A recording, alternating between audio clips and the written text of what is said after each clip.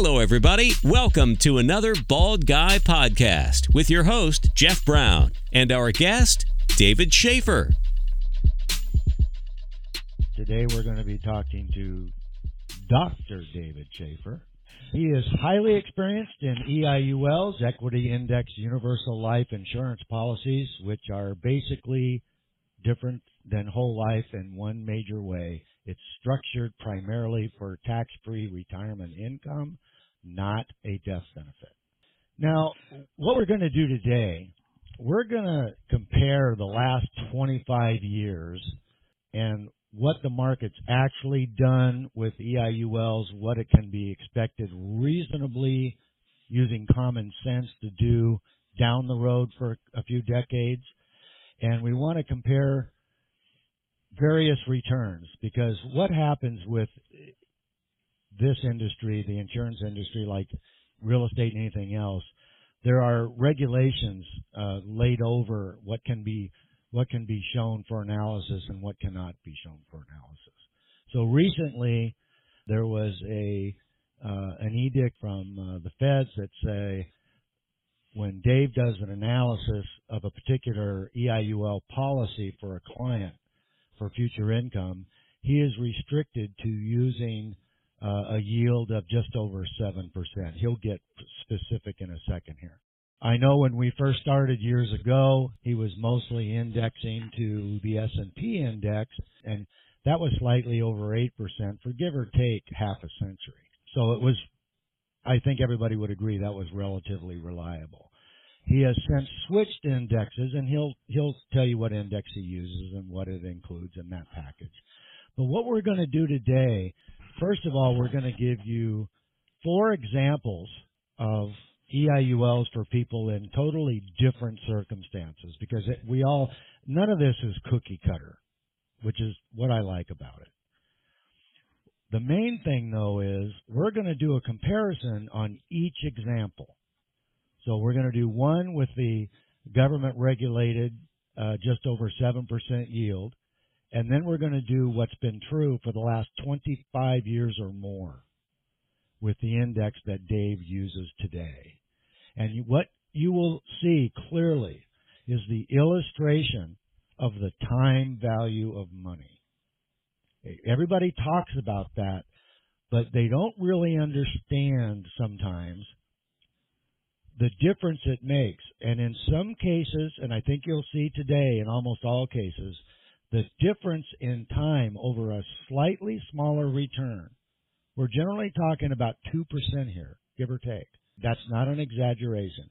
So Dave, let me just have you preface this entire conversation and explain the differences between what you're required to do analysis with per government regulation, what you were using before this went in, and the index you're using now, and kind of lay it out in layman's terms for us. About 6 or 8 months ago, the regulatory agencies got together, and they were concerned that EIUL illustrations were being illustrated too aggressively. And I'm sure they were out there, because given in the hands of young, inexperienced folks who are trying to make a sale, there's all sorts of things that I'm sure they were projecting and saying that probably aren't going to come true. But as usual, whenever you have some government regulation overlaid on top of you, it goes way over and above what one can expect to happen. So they came up with a formula, and the formula basically looks at all the things going into the returns an insurance company, a particular insurance company has. And then they look at this product, and they're saying what the maximum amount that you can illustrate this product for is based on that. Now, interesting enough, each product and each company has a little bit different level that you can illustrate at, and each option within this. And so it gets a little confusing, but the bottom line for me is that it forced me to illustrate even more conservatively than what I had been doing before. And I want to tell you what I was doing before, because I think it illustrates what we're talking about here. I was illustrating my EIULs at between 8 and 8.25% for the long term. And the way I got to that amount is simply this, is that the long-term returns of the various options are all well above that. But about 5 years ago, Minnesota Life Insurance Company did a study, and they looked at every 20-year period since 1900. And they were doing this on the S&P 500 at the current cap rates that they had at that particular point. And they said, what were all the 20-year returns over that 110-year period of time? And then they created a distribution curve. And in that distribution curve, the least amount in 20 years that you got was about 7.8%. That was the worst 20-year time period. Going out 1 or 2 levels, you got between 8 and 8.5%. The highest was like 10.7%, I believe. So one standard deviation was 8, which meant that 66% of all the returns were greater than 8, and 2 standard deviations was 8.5. So I basically took in between 8 and 8.5 as the most likely scenario for folks, knowing that I could err a little bit on the lower part, So that's what I've done. And that's where I came up with the 8 or 8.25%, depending on how things were going and what particular option I was using for folks. And that was conservative because, once again, that was a good percentage point or more less than what the historical averages told us we were going to get for the previous 25 years. Let me interrupt you, because that's the same thing I've done for years, for 30, 40 years in real estate. No matter what, for instance, rents are doing, what trend they're doing, no matter what the vacancy rate is, no matter what appreciation is, you just don't use the best all the time. You go back and look historically what's expected. You have to be reasonable like that. It sounds like that's exactly what you've been doing. Yeah, I've always tried to illustrate these in a reasonable manner. So, like I said, there's been a long-going fight between Wall Street and the insurance companies over this product and other product that goes way, way back. And so Wall Street is always trying to use, and they're very powerful, their muscle with the regulators to force the insurance products into not demonstrating what they can really do. And that's a long history. It's not this particular product, it's just a long history. So they were successful they were trying to do other things, but they were successful in only doing one thing.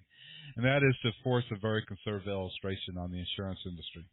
And I don't necessarily think that that's a bad thing. Certainly, I'm sure there was many, many, many abuses of this. But, of course, what they've done is they created a situation where our maximum illustration for Minnesota Life, for my options I choose for them, is 7.1%, which is over a half a percentage point less than the 115-year history of 20-year returns. And so you can see how conservative that really is. And so, but that's what we live with right now, and I'm okay with that, because even using those type of conservative numbers, the product works great. And I think at the end of the day, if you can tell people that, hey, this is a worst case scenario, this is worse than it's ever done in the history of the stock market since 1900, and here's what your outcome could be, I think that's a pretty strong point for folks, and maybe make them feel better, as opposed to just putting something out there that's very aggressive that really does look too good to be true. That's always been my approach. And so now we're at 7.1% on our returns, and this is for Minnesota Life's products, not necessarily for anybody else's. They all range somewhere between 6.5 and I don't think I've seen much over 7.1%, maybe 7.2%. And how they get those numbers, don't ask me. I talked to the underwriters about this. They're not even sure. It's some sort of arcane numbers that they put into some weird calculator and out the spits, and I'm sure there's some negotiation going on too. So I have no idea. All I know is that it's less than a good bit less than what has ever happened before, and so there's where we're at. And now getting a little bit to the different options. When you get an EIUL, you have in the Minnesota Life one, you have 5 different options. And it ranges from an S&P 500 option to a blended option, which has the S&P 500, a Euro Stock 50, Russell 2000, and the Barclay Bond in it. So it's a mixture of those. And that's the one I like the best right now. But there's others in there too. So there's 5 different options. I tend to choose the one that the historic numbers say has done the best. And the blended option is relatively new, but the indexes aren't. So that demonstrates just a little bit better than the S&P 500. So that's what I tend to start people out in. And once I get you started out in something, every year you could change it if you felt like it. Wouldn't advise it, but certainly that's within your options if for some reason you didn't like the initial option we put you in. When it goes to options, it's not really a big deal because once again, I just use the one that has the best historic numbers. You might have a different idea of what you want to do, and that's fine too because those options are there for you to use. So having said all that, I just want people to understand that when they get an illustration from me, it's going to be illustrated at the 7.1% that we have today. Now, it does change on a year-to-year basis, but that's what we're looking at now. And that I would never give a illustration at 9.24%, which is what the 25-year look back is. It would make me feel very uneasy doing that just because I feel like I'm putting something out there that might not happen. So that's just my feeling. And so when we go through these numbers later, I understand that I'm just offering this as a way to understanding how these work and not suggesting what return you're going to get on the high side. So what we'll do with these then, Dave, is you'll give the 7.1 give or take yield in terms of dollars of income at the end, and you'll compare it to what if it performs the way it has for over the past 25 or more years. That's correct. Okay. Well, let's get started then. Let's take a look at a 32-year-old healthy woman. She's going to start out with $500 a month, and all these premiums today are going to be indexed to inflation. So if inflation was 2%, after her first year, that $500 would be $510, correct? That's correct, but 2% is a little conservative. I usually use 3 or 4% because I think that's more realistic on the future inflation. So no, I was just using the current fantasy numbers. Yeah, exactly. Fantasies are the key point now. Now, so let's go 30 years with 30 years of resulting income when the premiums are done. Now, how much is she going to make using the regulated numbers for return, and how much using the empirically historic return of the last quarter century? Yeah, she's going to pay premium for 30 years, and then she wants 30 years worth of income after that. And so what she's going to have with the 7.1%, which is the maximum allowable in the illustration, will be $73,000 a year tax-free for those 30 years. So based on putting in $500 a month, she ends up with $73,000 tax-free. Now, hold on to your hats, because the time value of money, as mentioned earlier, is pretty substantial in these examples. If we use the 9.24%, she will have $235,000 a year. I'll repeat that, $235,000 a year. Now, why is there such a difference? Well, we're talking 60 years here, right? 30 years of paying premium, 30 years of income, 60 years in which you're going to get an additional 2+% more in return. So that's the difference, and it's substantial. Well, and this is illustrating why, which is, by the way, illustrating is the word of the day. The key thing that when Albert Einstein had compounding explained to him and how it works over a long period of time, he immediately called it the eighth wonder of the world, which I thought was hilarious. So even if with this young lady, 32-year-old, she starts with just $500 a month and it goes up via inflation for 30 years, and then she starts getting it. You're talking about a difference of way over, or give or take, $150,000 a year with the actual return we've seen for the last, since she was 7. Okay. And, yeah. and so in reality, even if you cut that difference in half, you're probably talking about her doing something in the range of 120 to 130,000 a year, 140 maybe, to be just right down the middle. That's incredible, and that's all tax free. Let's keep underlining that after each answer, because there are very few phrases, at least in my universe, that put a smile on my face more quickly than tax free. It's interesting because I was just talking to a client yesterday, and we were talking about that. And this particular client lives in Nevada. They don't have an income tax, state income tax in Nevada. And guess what? I said, you know what? I don't know what your future plans would be, but let's just pretend for a second that since you're out there anyway, that for some reason you end up getting jobs in California. How much more is that going to cost you if you have to pay state income tax on your 401k mutual fund retirement, And so he stopped for a second. He said, well, that's going to be a lot. I think it's almost 10% there in California. I said, that's right. On top of the federal, you're going to have additional 8 to 10% come off the top right there. Because, or you're going to do this, you're going to say, I can't take that good job in California because I don't want to have to put up with the state income tax. So this is a way for you to have a little more freedom. You own this. You never have to worry about state income taxes, federal income taxes. You don't have to worry about what happens in the future with taxes because it's outside of their purview. Well, I can tell you with painful accuracy what the tax rate is in California. Everything over roughly 50,000 is 9.3%. If you're blessed enough to have a retirement in excess of 250,000, you are now over 10% at roughly 2.2 or 3%. So it's huge. It's huge. Typically, I tell people that in order to net the same from a 401k wherever you live, that income is going to have to be 1.2 to 1.4 times higher just to have the same after-tax income as the tax-free income from an EIUL. So that's true. The numbers don't lie. Yep.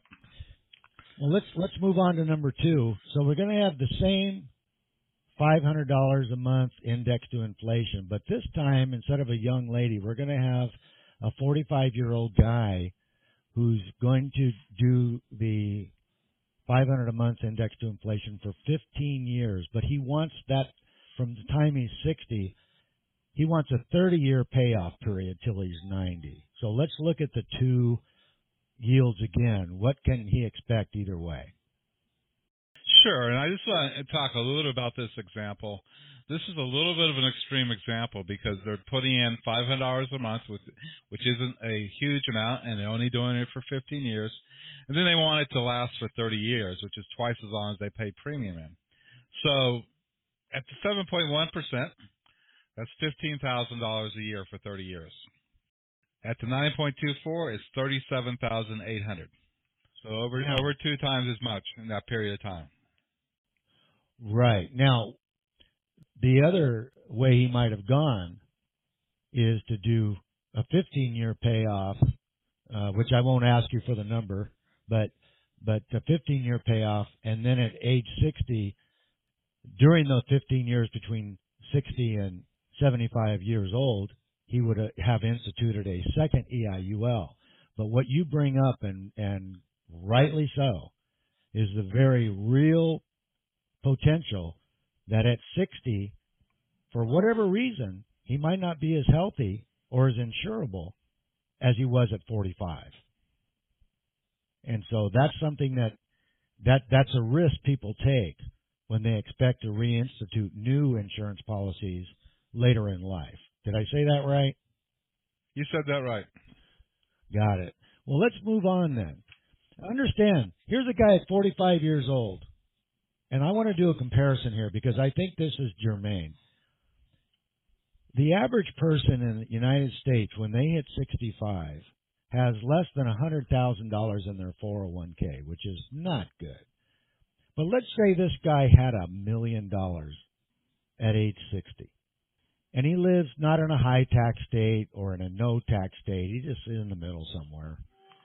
if he had $1 million, and they're always telling us, you're going to do about 4%, which is what I would love to see right now, considering that basically they're lucky that the 10-year Treasury is doing give or take 2.5, which is risk averse. And if you want to stay risk averse, I don't know how you nearly double that and stay risk averse. But if he got 4% on that $1 million, he took all those years, probably 30 years or more, to get $1 million in there, and he's making $40,000 before tax. If you're very conservative and say that give or take that $40,000 is going to, between state and federal taxation, is going to get boiled down to, say, let's call it 34. Let's be very generous. At 34,000, and you don't know when the tax law changes, with the EIUL, he's going to be getting how much in 15 years? Between 15 and 37,800, and that's without the $1 million. That's just putting in $500 a month for 15 years. Exactly. Yeah. Exactly.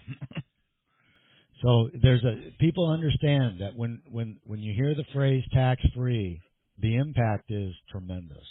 Let's go on to the third one. Now you got the same comparison. You have a 50-year-old woman who's puts $500,000 in 5 equal premiums paid in 4 years and a day, which is what is required when you do that. You're not allowed just to put $500,000 in. What would be her 30-year payoff if that was allowed to simmer for 15 years, doing it both ways? At the 7.1% allowed illustration rate, she would have $82,000 tax-free for 30 years. At the 9.24%, she'd have $206,600 tax-free for 30 years. So let's just divide that by 2 and say that she would be able to do somewhere around $10,000 or $12,000 a month tax-free until she's 95, starting at age 65. Imagine if you have $500,000 to invest and just let it cook, and you can wait that 15 years till you're 65. Your Social Security would be your walking around money. It's just amazing. Imagine getting $10,000, $12,000 a month. Imagine if it performs the next 15 years at the way it has the last 25. And she gets over 200,000 or about 200,000. I mean, when I say spectacular, we are not exaggerating. And compared to 401ks, it's an embarrassment to 401ks. So let's do the last one today. The same comparison. You have a 21-year-old who starts with a premium of $100 a month because that's what they can do, and it's indexed to inflation, and he never increases that amount except for the inflation. Okay, regardless of how much his income goes up. He does this for 44 years until he's 65 years old. Starting at 65 and for the next 35 years until he's 95, what would be the range of income that small little amount would have produced? $100 a month, 44 years, indexed to inflation, 7.1%, $47K a year for 30 years. 9.24%, the 25-year look back, $188,000 for those 30 years. Once again, we're seeing the time value of money working here. It's a long time. He's only 21, and that calculation just separates out pretty quickly. So let me illustrate this in a way that hits people right where they live, Dave. So he's gonna do somewhere again in the 10, 12, 13,000 a month if you divide it by 2 between what we know empirically has happened in the last 25 years and the new very conservative yield that you're compelled to use analysis for. So if he's going to get, say, $125,000 right in the middle of that, okay, he would have to accumulate $2 million into his 401k at work. And if he was able to get 8%, which he's not going to do, predicting that is just absolutely insane on that $2 million in retirement. He'll have $160,000 a year taxable income. And he's still going to have a problem coming up with $125,000 a year after taxes. Maybe he will, maybe he won't. But here's the thing. He's not going to get $2 million. That would put him in roughly, you tell me, but I think that would put him in the top 1 percentile of Americans. Oh, absolutely. Well, probably the top 0.3%, I would guess, having $2 million in a 401k. Yeah, I talk to people all the time, and they swear they're going to get 1, 2. I had one guy tell me $5 million in the 401k, and I typically ask them, how did they do in 2008? And it gets very quiet. And we're going to continue over the next 50 years having NASDAQ crashes like 2000 and 2001, give or take, and the 2008 Dow and all the things we've experienced. And we haven't even talked about the October crash. What year was that, Dave? In the 1990s, I think. 86, 87, it was late 80s, whatever it was. So. Yeah. You know, it's interesting because you said NASDAQ. You know what? The peak of the NASDAQ was the year 2000. It still hasn't hit that peak yet. Yeah. And what I tell people is this. You know, let's revert back to the main investment lesson for today's podcast, which is the time value of money. And what's funny is you look at when your stock market investments go down, people say, well, you don't lose if you don't sell. Absolutely 100% accurate. Nobody's going to argue that. Here's the problem. Then if you had $1 million in NASDAQ in 2000, you've had 15, 16 birthdays since then. Those pesky birthdays never stop happening. Meanwhile, that $1 million has been on a treadmill going nowhere fast. And you can't get those birthdays back. And the other thing is that people don't remember it, but back then, and I'm sure you do, Jeff, what was the hottest thing to do? You invested in tech stocks, the NASDAQ stocks. Those are the places everyone was telling you to put your money. I mean, and so here we are. It turns out that wasn't exactly where you wanted to put your money, you know, but that was the place. Some people thought they were going to get 30% yearly returns from these tech stocks, you know, because that's what had happened a couple of years previous, you know. So it's even more illuminating when you realize that not just the NASDAQ, but that was the place everyone was saying, put your money in tech stocks. That's where it's going to be. So. Well, I got two final observations on exactly that topic. One is that human nature, and we're all guilty of this if you don't pay attention to the empirical evidence, is that no matter what the trend line is doing on the chart, human nature says that's the way it's going to keep going, whether it's upwards or downwards. We always think, oh, we're all going to die when it's going down, and we all know from history it eventually goes up, and as it's going up, we all know it's eventually not going to go up anymore. It's going to come back down. And so when we look at these things, we have to understand that logic and the real numbers and history is still going to dictate what's going to happen. One of my favorite clients came to me out of the blue. They heard about me. And they had just under 500,000 in the NASDAQ the week it crashed, and they ended up with about 320 something, faster than they could watch it happen. And they were just devastated. They were about 50, 51 years old. They were married since forever, and they came to me. And fortunately, the wife's father had left her 4 pieces of real estate, crummy but a lot of equity. And the bottom line is they're retired today, 16 years later, using real estate. I didn't know about EIULs in 2000, but they're retired today with 5 figures a month income. If they'd have stuck with the stock market, who knows what they'd be doing today. I'm not bashing the stock market. I'm just saying, relatively speaking, I can count on one hand and have my thumb left over of the people I know who've retired with stock market income. That is impressive.